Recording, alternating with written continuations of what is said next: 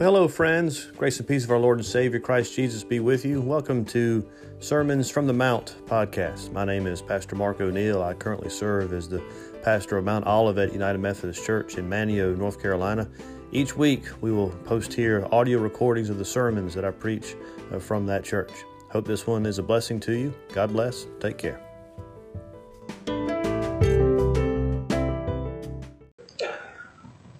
Well, friends, our gospel lesson this morning and the sermon text comes from the Gospel of John.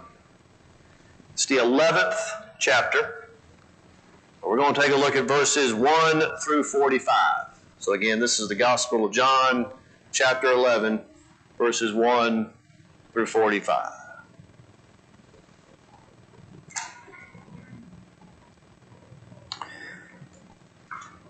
It says, "Now a certain man was ill, Lazarus of Bethany, the village of Mary and her sister Martha. Mary was the one who anointed the Lord with perfume and wiped his feet with her hair. Her brother Lazarus was ill. So the sisters sent a message to Jesus, 'Lord, he whom you love is ill.' But when Jesus heard it, he said, 'This illness does not lead to death. Rather, it is for God's glory, so that the Son of God may be glorified through it.' Accordingly, though Jesus loved Martha and her sister and Lazarus, after having heard that Lazarus was ill, he stayed 2 days longer in the place where he was. Then after this, he said to the disciples, 'Let us go to Judea again.' The disciples said to him, 'Rabbi, the Jews were just now trying to stone you, and are you going there again?' Jesus answered, 'Are there not 12 hours of daylight? Those who walk during the day do not stumble, because they see the light of this world. But those who walk at night stumble, because the light is not in them.' After saying this, he told them, 'Our friend Lazarus has fallen asleep, but I am going there to awaken him.' The disciples said to him, 'Lord, if he has fallen asleep, he will be all right.' Jesus, however, had been speaking about his death, but they thought that he was referring merely to sleep.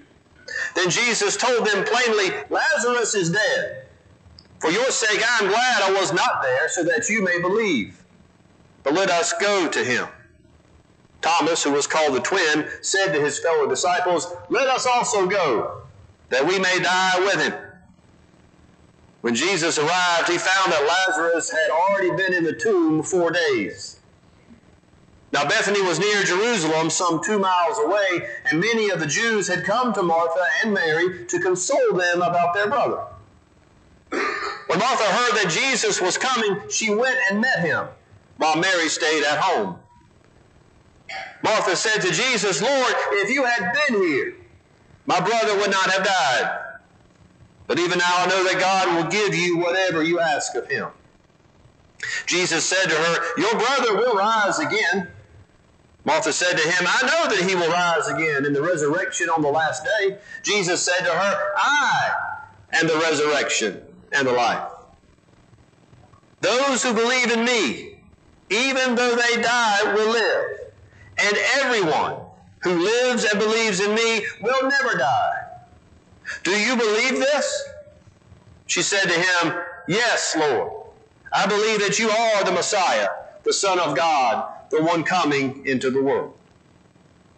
When she had said this, she went back and called her sister Mary and told her privately, 'The teacher is here and is calling for you.' And when she heard it, she got up quickly and went to him. Now Jesus had not yet come to the village, but was still at the place where Martha had met him. The Jews who were with her in the house, consoling her, saw Mary get up quickly and go out. They followed her because they thought she was going to the tomb to weep there. When Mary came where Jesus was and saw him, she knelt at his feet and said to him, 'Lord, if you had been here, my brother would not have died.' When Jesus saw her weeping, and the Jews who came with her also weeping, he was greatly disturbed in spirit and deeply moved. He said, 'Where have you laid him?' They said to him, 'Lord, come and see.' Jesus began to weep. So the Jews said, 'See how he loved him.' But some of them said, could not he who opened the eyes of the blind man have kept this man from dying? Then Jesus, again greatly disturbed, came to the tomb. It was a cave, and a stone was lying against it. Jesus said, take away the stone. Martha, the sister of the dead man, said to him, Lord, already there is a stench because he has been dead 4 days. Jesus said to her, did I not tell you that if you believed, you would see the glory of God? So they took away the stone. And Jesus looked upward and said, Father, I thank you for having heard me. I knew that you always hear me, but I have said this for the sake of the crowd standing here, so that they may believe that you sent me. When he had said this, he cried with a loud voice, Lazarus, come out. The dead man came out, his hands and feet bound with strips of cloth, and his face wrapped in a cloth. Jesus said to them, unbind him and let him go. Many of the Jews, therefore, who had come with Mary and had seen what Jesus did, believed in him. My friends, this is the word of God for you and I, the children of God. Thanks be to God. Well, sisters and brothers, over the past 3 weeks, you and I have been talking about stories in the Gospel of John that pay particular attention to certain individuals and their encounters with Jesus. We've been discussing the stories of a smart man, a thirsty woman, a blind beggar, and today a grieving sister. 4 different people in 4 different situations. 4 people changed by their encounter with Jesus. And as we have been saying throughout this month of March, while they may have lived in times and places far different from ours, we have much in common with them. We are smart, but not nearly as smart as we may think we are. So like he did with Nicodemus, Jesus teaches us. You might remember we talked about the smartest thing that Nicodemus ever did was to stop talking and start listening to Jesus. We are thirsty, longing for something that will satisfy us. And Jesus, like he did with the Samaritan woman, gives us living water. You may remember we had a homework assignment of 3 questions. What do you thirst after? What do you do to satisfy that thirst? What is the object of your worship? We have blind spots which keep us from fully seeing God, fully seeing ourselves, and fully seeing others. We talked about last week that just as he did for the beggar born blind, Jesus opens our eyes.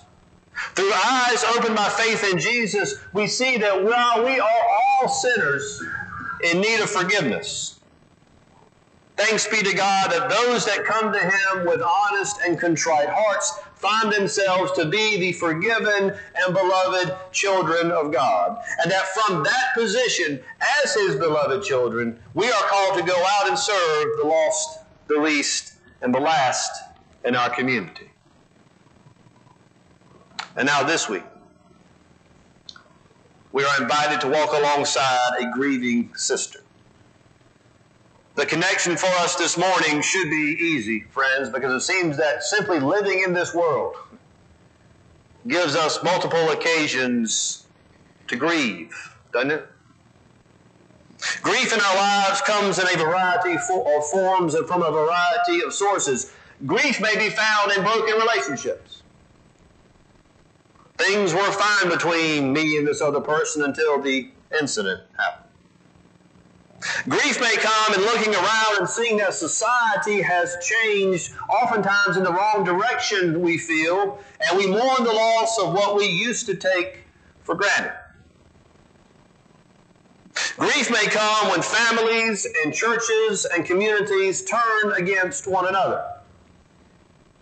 Unfortunately, it seems that sometimes those closest to us cause us the most pain. And behind all the reasons to grieve lurks something that leaves none of us unaffected. I'm speaking, of course, of the great equalizer known as death. Death shows up all around us as relationships die, communities die, dreams die. But the most dreadful of all is literal. Our loved ones die, and the finality of death causes a grief that we sometimes think cannot be undone.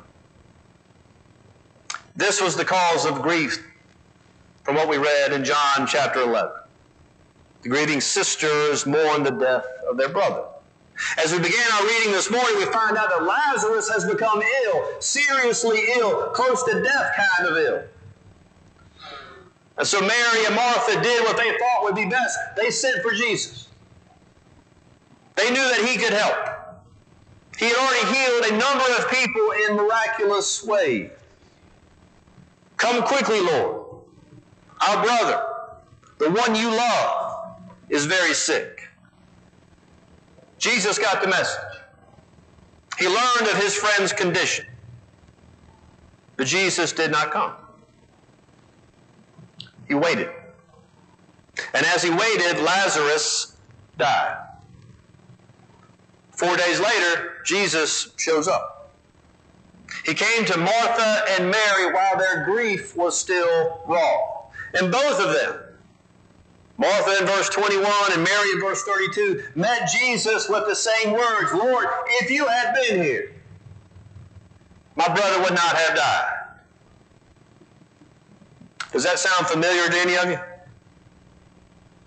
You've asked God for help. You know he had the ability to provide, but no help came. You have asked God for healing. You know that he can heal with only a word, but the sickness got worse. You have asked God for reconciliation and unity both in the church and in the world and maybe in your family, but strife and divisions only deepen. You have begged God for help only to be disappointed, only to find another reason to grieve.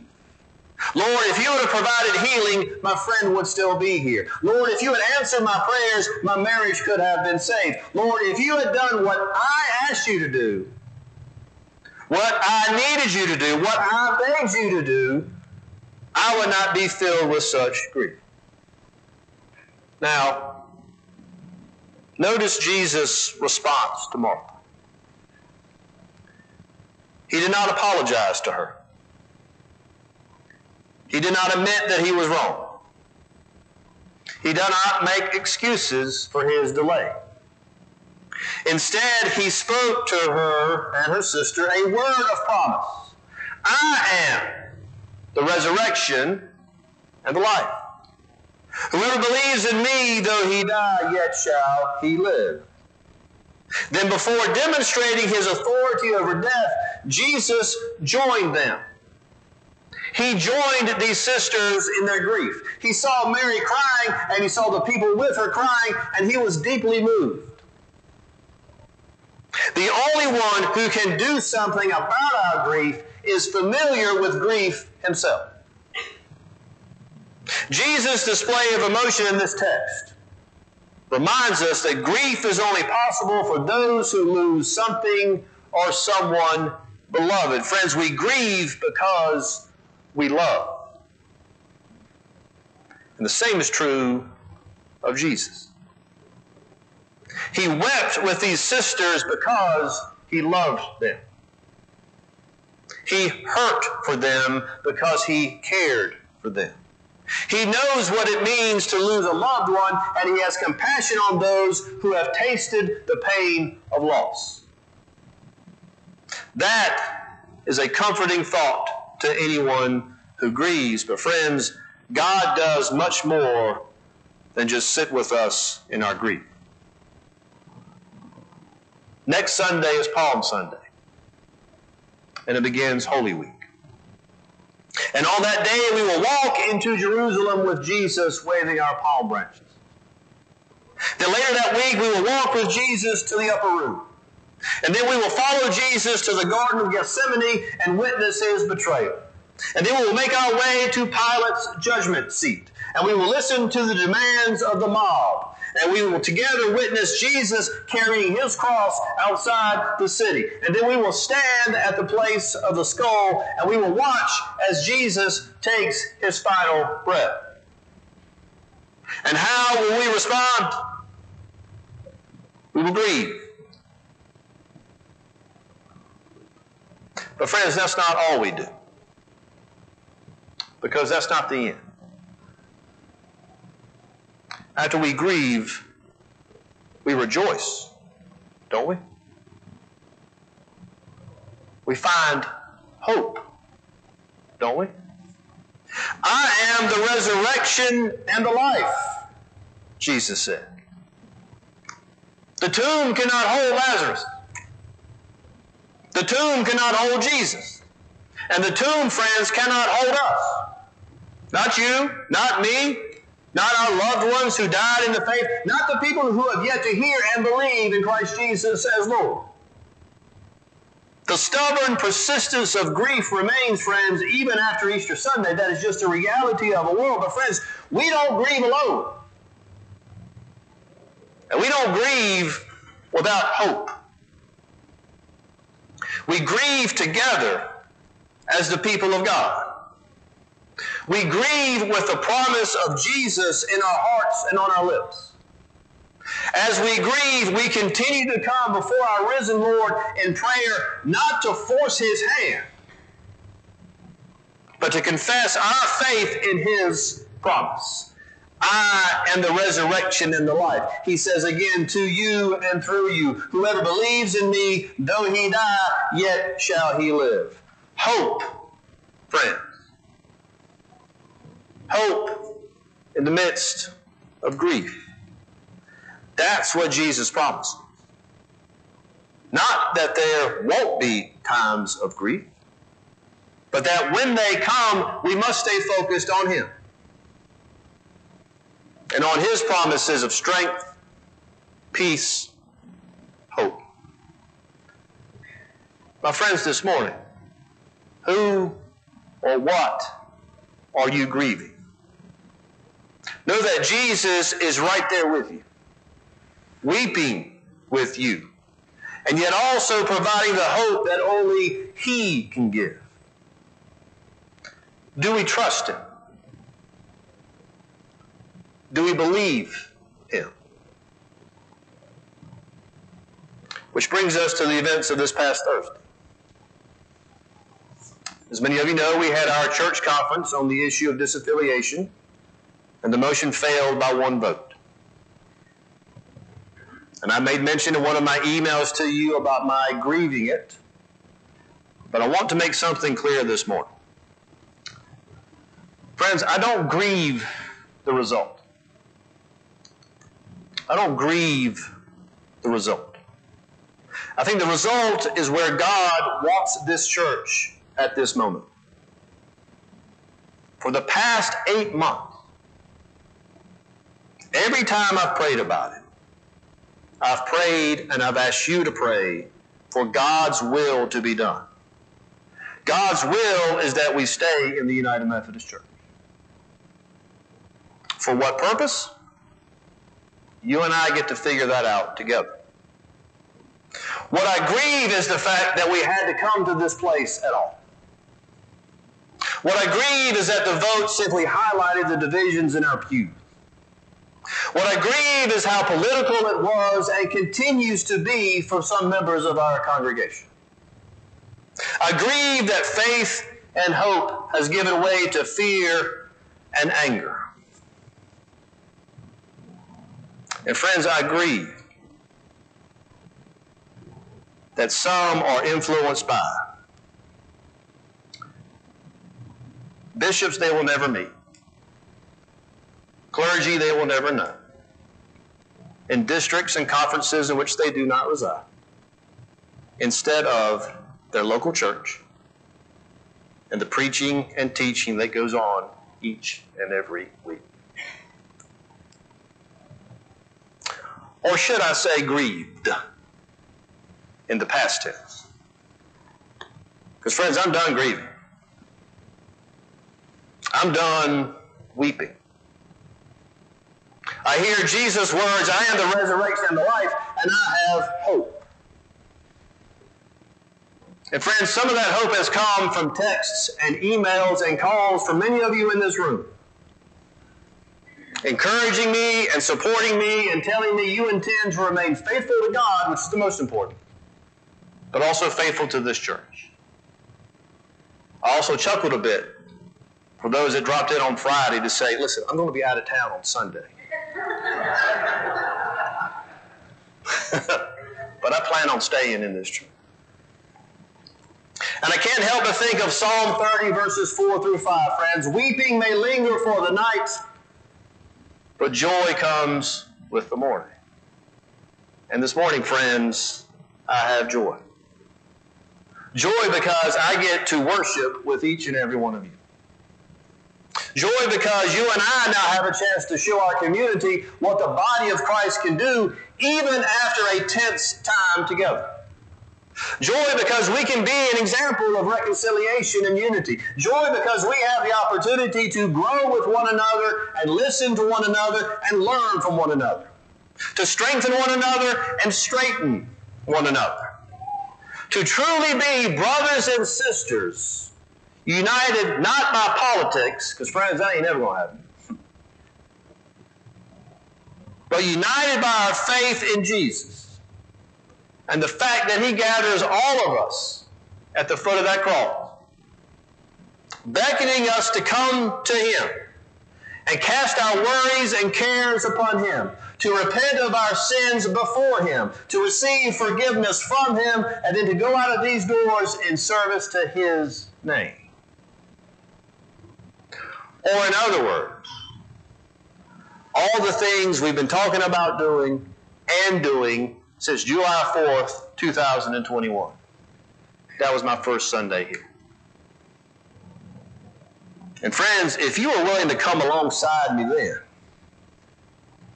there is no reason for you to stop now.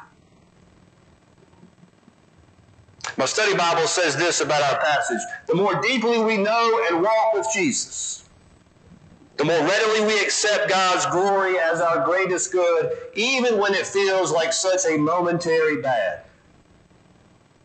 As the resurrection and the life, Jesus is always writing better stories than we could ever pen. Let me say that again. As the resurrection and the life, Jesus is always writing better stories than we could ever pen. Mary and Martha would soon find this to be true. My friends, I am excited about the story that Jesus is going to write about this church moving forward. With our eyes on Him, continuing to study and follow His Word, continually engaging in prayer for and with one another, continuing to seek to be an impactful presence in our community. Friends, the story that Jesus is going to write about this church is going to be better than anything we could possibly imagine. So yeah, I'm done weeping. And I'm excited to keep working. In the name of the Father, Son, and Holy Spirit. Amen.